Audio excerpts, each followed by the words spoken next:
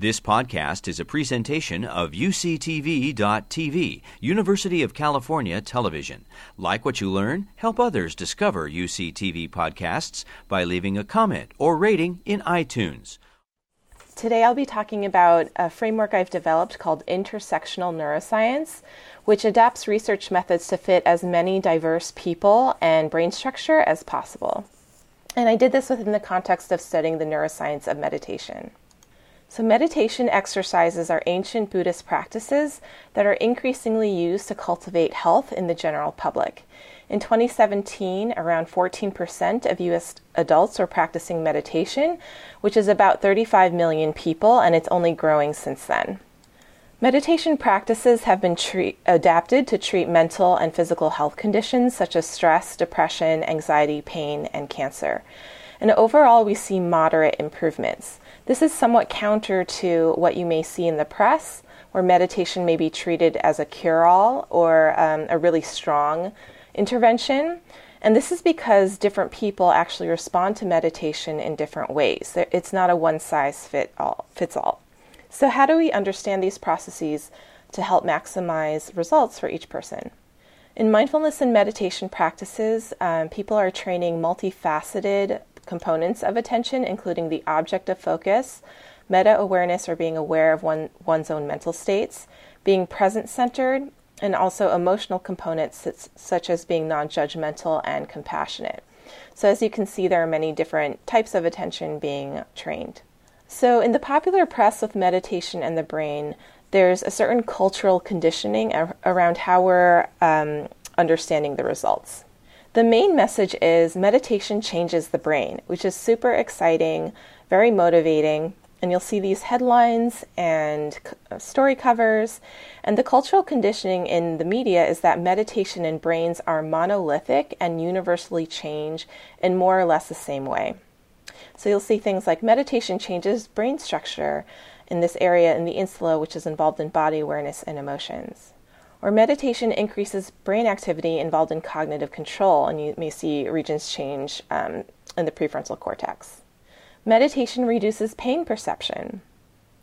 And the brain can be trained to become more compassionate. And this is from my own dissertation work from the Center for Healthy Minds at the University of Wisconsin-Madison, where he found that people became more generous after practicing compassion meditation for just 2 weeks, when they envisioned the suffering of themselves and other people, and then practiced feeling kind and wanting to help those people. And we saw that as people became more generous from the compassion meditation, they also increased activity in the inferior parietal cortex when viewing pictures of people suffering. And so this result was really exciting. We do have this meditation freely to download, and over 31,000 people around the world have downloaded it and practiced, and that makes me feel really good that seeds of compassion are being planted around the world. However, what may be less obvious is that this region came out from an average of 41 different brains. And when I was a graduate student doing these analyses, what I saw is that averaging brains together actually wiped out most of the results. Yet if you looked at each person individually, there were clearly things going on within each individual brain. Scientists also do meta-analyses, or finding the average of the averages from other studies, and we do learn very interesting things. So for focused attention to the breath, we see increases in the insula involved in body awareness and decreases in the posterior cingulate cortex, which is involved in the default mode network. And that's activated kind of when we're left to our own devices, when we're mind wandering, when we're thinking about our lives, when we're daydreaming. And so those areas get dampened when we learn to focus on the breath. And so these results start to feel very concrete and real. And again, we get this message: meditation makes you happier and improves your brain. And these are really tempting, simple stories. I myself want to believe them and have believed them in the past.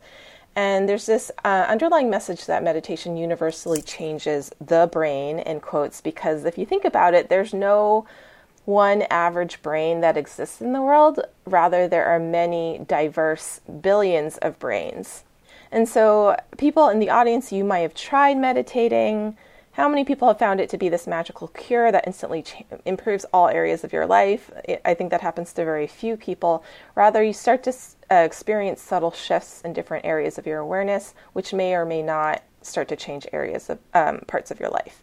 And so as a clinical psychologist and a researcher and a meditation practitioner, what I found is that people's responses to meditation are quite diverse, and that we can adjust the way we teach practices. We can understand the context of the person practicing to adapt practices to fit their lives, and people seem to get improve in their health more quickly when I was able to adjust individually to them. And this is just a reminder that people and their brains exist within complex social ecological environments. There's tons of literature on this. You can look up Bronfenbrenner's ecological systems theory. So there's the individual person, then there's our context of school, family, neighborhood, medical systems, and then there are larger systems, legal services, communities, and then the macro system of the geopolitical environment. And so going back to this average brain approach, you can see two individual brains here. You can see that they have different brain structure, yet in most studies, we average them to fit a standard brain. And then we get new pictures that look more like the standard brain, and then we average them together. And the underlying assumption to this approach is that brain activity works similarly across different people, when in reality, people differ in their brain structure and function, and everyone's minds work differently. So as a scientist, my goal is to more accurately capture reality, measure things better so we can learn things to help people. And so I worked on this paradigm shift to treat brain activity as unique like fingerprints. So the same technology used to recognize faces and fingerprints can be applied to brain data for pattern recognition or machine learning. And this was developed by Jim Haxby and colleagues almost 20 years ago. And so I've adapted these methods to apply them to studying meditation. And this really involved a process of integrating multiple experiences of personally meditating, my scientific experiences where I saw that averages weren't working so well, and my clinical experiences where people in the room are quite different, and you have to adjust to them to help with their mental health. And so I had to sit with all this, and I came up with a new framework, which I call intersectional neuroscience, to actually fit and accommodate people's diversity rather than try to take it away with averages. And so the established way of studying the neuroscience of meditation, which we call contemplative neuroscience, typically it's been studied by weird populations or Western, educated, industrial, rich, and democratic. The evolving ways that there are increasingly diverse scholars, more international as well. And who we study in the United States has typically been depicted as individual people in power. And so we are now going to also study underrepresented people who practice in community at the East Bay Meditation Center. How we study is that scientists typically have almost all of the power in setting the questions, developing the methods, running the studies, analyzing the data, writing the publications, and then communicating it back to the public. And so there are community engagement methods where you can involve the communities you study at each level of the scientific process. And in the neuroscience methods, instead of average brains, we're going to take a more individualized approach using machine learning.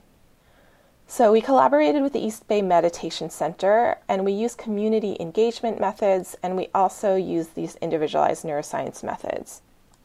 We did a literature review, including of that large meta-analysis I just showed, and our literature review showed that there's an overrepresentation of white participants in the United States and an underrepresentation of Black, American Indian, and Native Hawaiian or Pacific Islanders, as well as mixed race people and Hispanic people. And this is not specific to meditation studies. This is a wider issue in academia, in science, and in neuroscience. So we collaborated with the East Bay Meditation Center to increase the diversity of participants, and their mission is to foster liberation, personal and interpersonal healing, social action, and inclusive community building. And it's one of the most diverse Buddhist communities in the United States. So they have specific meditation groups or sanghas for different marginalized groups, including people of color, and the Alphabet Sangha for LGBTQ plus people. There's the Every Body and Every Mind Sangha for people with disabilities and chronic health conditions. There's People of Color Yoga. And the reason why these groups separate out is to form a sense of safety and community where they can practice. And at the same time, they're also cultivating a multicultural community so that when people from different groups come together, that they can build a culture of communication that's more equitable and respectful. And so a few important ones to try on different perspectives, to know there's a difference between what you intend to say and how it impacts other people, and moving up and moving back. So if you're used to speaking up a lot because you may belong to more privileged groups, you may learn to take a step back. If you belong to more marginalized groups, you may practice stepping up. They have different classes, such as for teens, for white people to process issues of privilege, practicing with strong emotions. They have long-term programs, right? Because cultivating new ways of being with each other and self-understanding takes time, right? So they have year-long courses for social justice activists, for white people, and for integrating meditation into daily life. They have many talks and website resources. Lots of their programs have been switched to Zoom online, so please check out their website at eastbaymeditation.org. So our community engagement approach uses community-based participatory research, which aims to enhance the well-being of underserved populations through cultivating ethical, respectful, and responsible relationships with participants and the community. And so community stakeholder and academic perspectives are engaged throughout the research process. And it's an embodied process, which I really love about it. You have to practice cultural humility. You have to include people at every step, from design to publication. You need continuous dialogue and communication. You need clarity over time and compensation, including building in compensation and grants. And if you compare this with interacting with people with more privilege, this should be obvious and automatic. Of course, if you're working with your hero, you would display humility and include them at every step. But if you're working with people that have less social privilege, you tend to take those things for granted. And so you really have to practice continuously. And this is to show a way you can display cultural humility, although you have to practice it throughout. And this is an example from an email where I explicitly acknowledged previous inequities and harm from the academic and scientific communities, and that I was open to any dialogue and feedback if this harm was repeating itself, and that I was willing to change my behavior. And this shows a way to actually equalize the power dynamic. We were able to embody principles of social justice through community engagement and sharing resources with EBMC. So first we engaged key community members, Xiaojing Weng and Musha Makita, who helped us form a focus group to develop culturally sensitive procedures for racial and ethnic minorities, LGBTQ people, people with disabilities and chronic illness, the fat community, and people with lower income. We held community events at EBMC where we could get even more feedback from the community, and we developed ethical consent processes for sharing demographic and brain data. And we also shared credit and resources. So this came in the form of payment, co-authorship, and attention. So when I give talks, I always highlight the culture at the East Bay Meditation Center. And so this is really exciting for me because I could find a way to do research as a form of embodied social action. So when people ask, what can I do in terms of social justice issues? I say, start where you have some more privilege and power and influence. And for me, that was my research world. And so cultural adaptations included making the study more person-centered and inclusive. So we really took the perspective of these different people with the focus group and reframed the study to think of who can safely be in the brain scanner, who can pay attention to their breath, and be more inclusive of people with neural diversity. And so we made a flyer that was more person-centered, and people could self-select in or out before communicating with us, and then we could screen them. And so this is a list of all of our cultural adaptations. It's listed in a paper that I'll show later. Some of my favorite adaptations that we did was changing our demographics form by honoring lived experiences and how people self-identify, as well as measuring in standard scientific language and classification. So for race, we first asked with which race or races do you identify, and people could fill it in. Then we asked for the purpose of scientific reporting, with which races do you identify, and then it lists the NIH categories. Same thing for gender. How do you self-identify your gender? And people could type in and self-identify.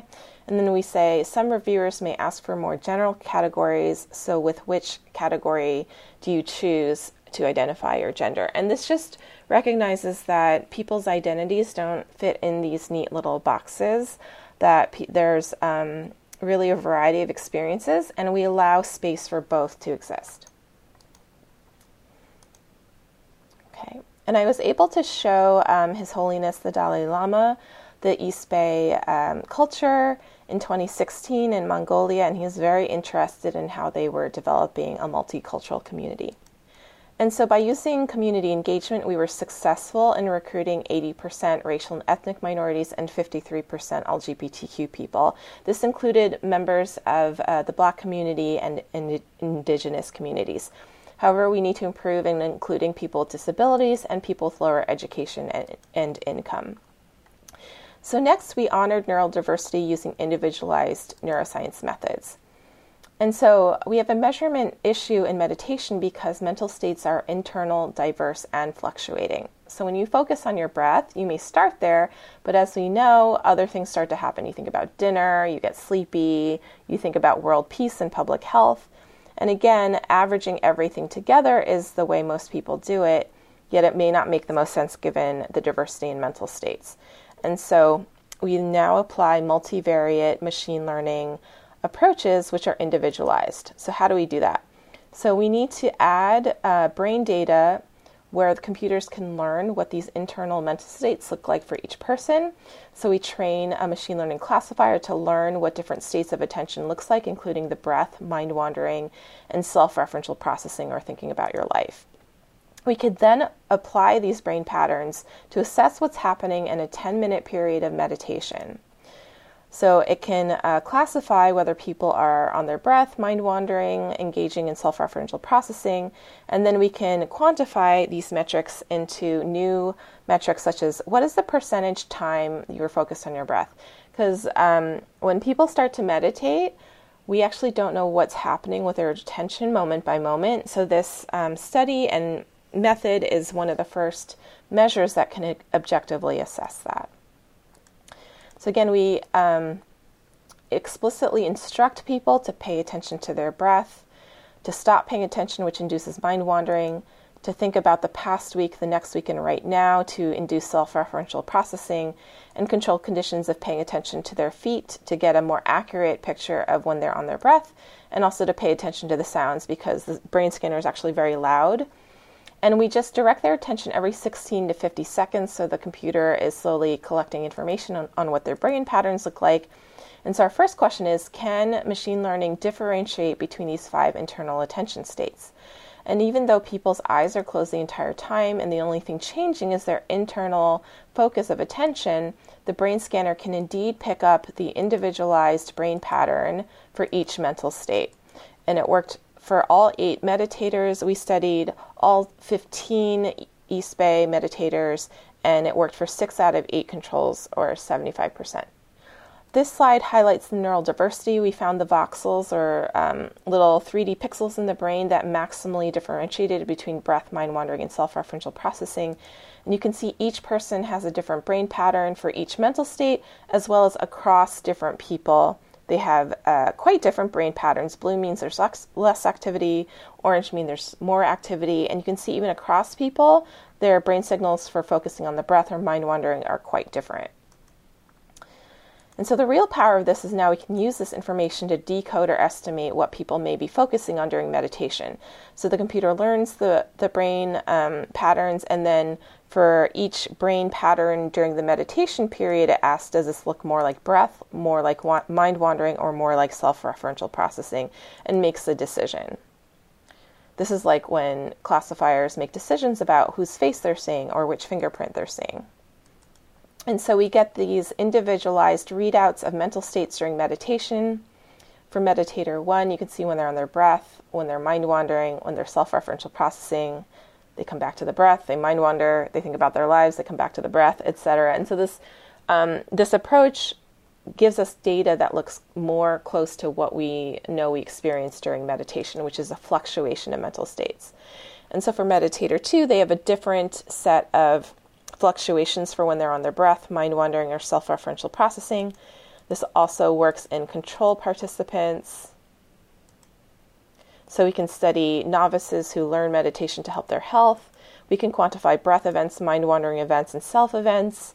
We can count how many times they were on their breath and quantify their percentage time on the breath, how many times they were on the breath, and how long, the duration.